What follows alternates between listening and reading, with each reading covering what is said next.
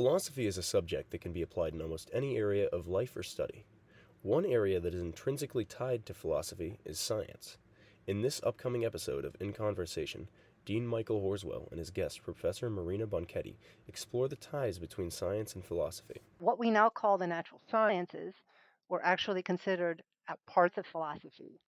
And often the mathematicians and scientists who did the sort of theoretical work were also philosophers. They also considered themselves philosophers, and they also examined a lot of the foundational questions that their work was raising. Professor Banchetti is Dean Horswell's guest for the next edition of In Conversation. Follow us on Instagram at ALInConversation, contact us at icpodcast@fau.edu, and listen for In Conversation on Spotify, Stitcher, or wherever you get your podcasts.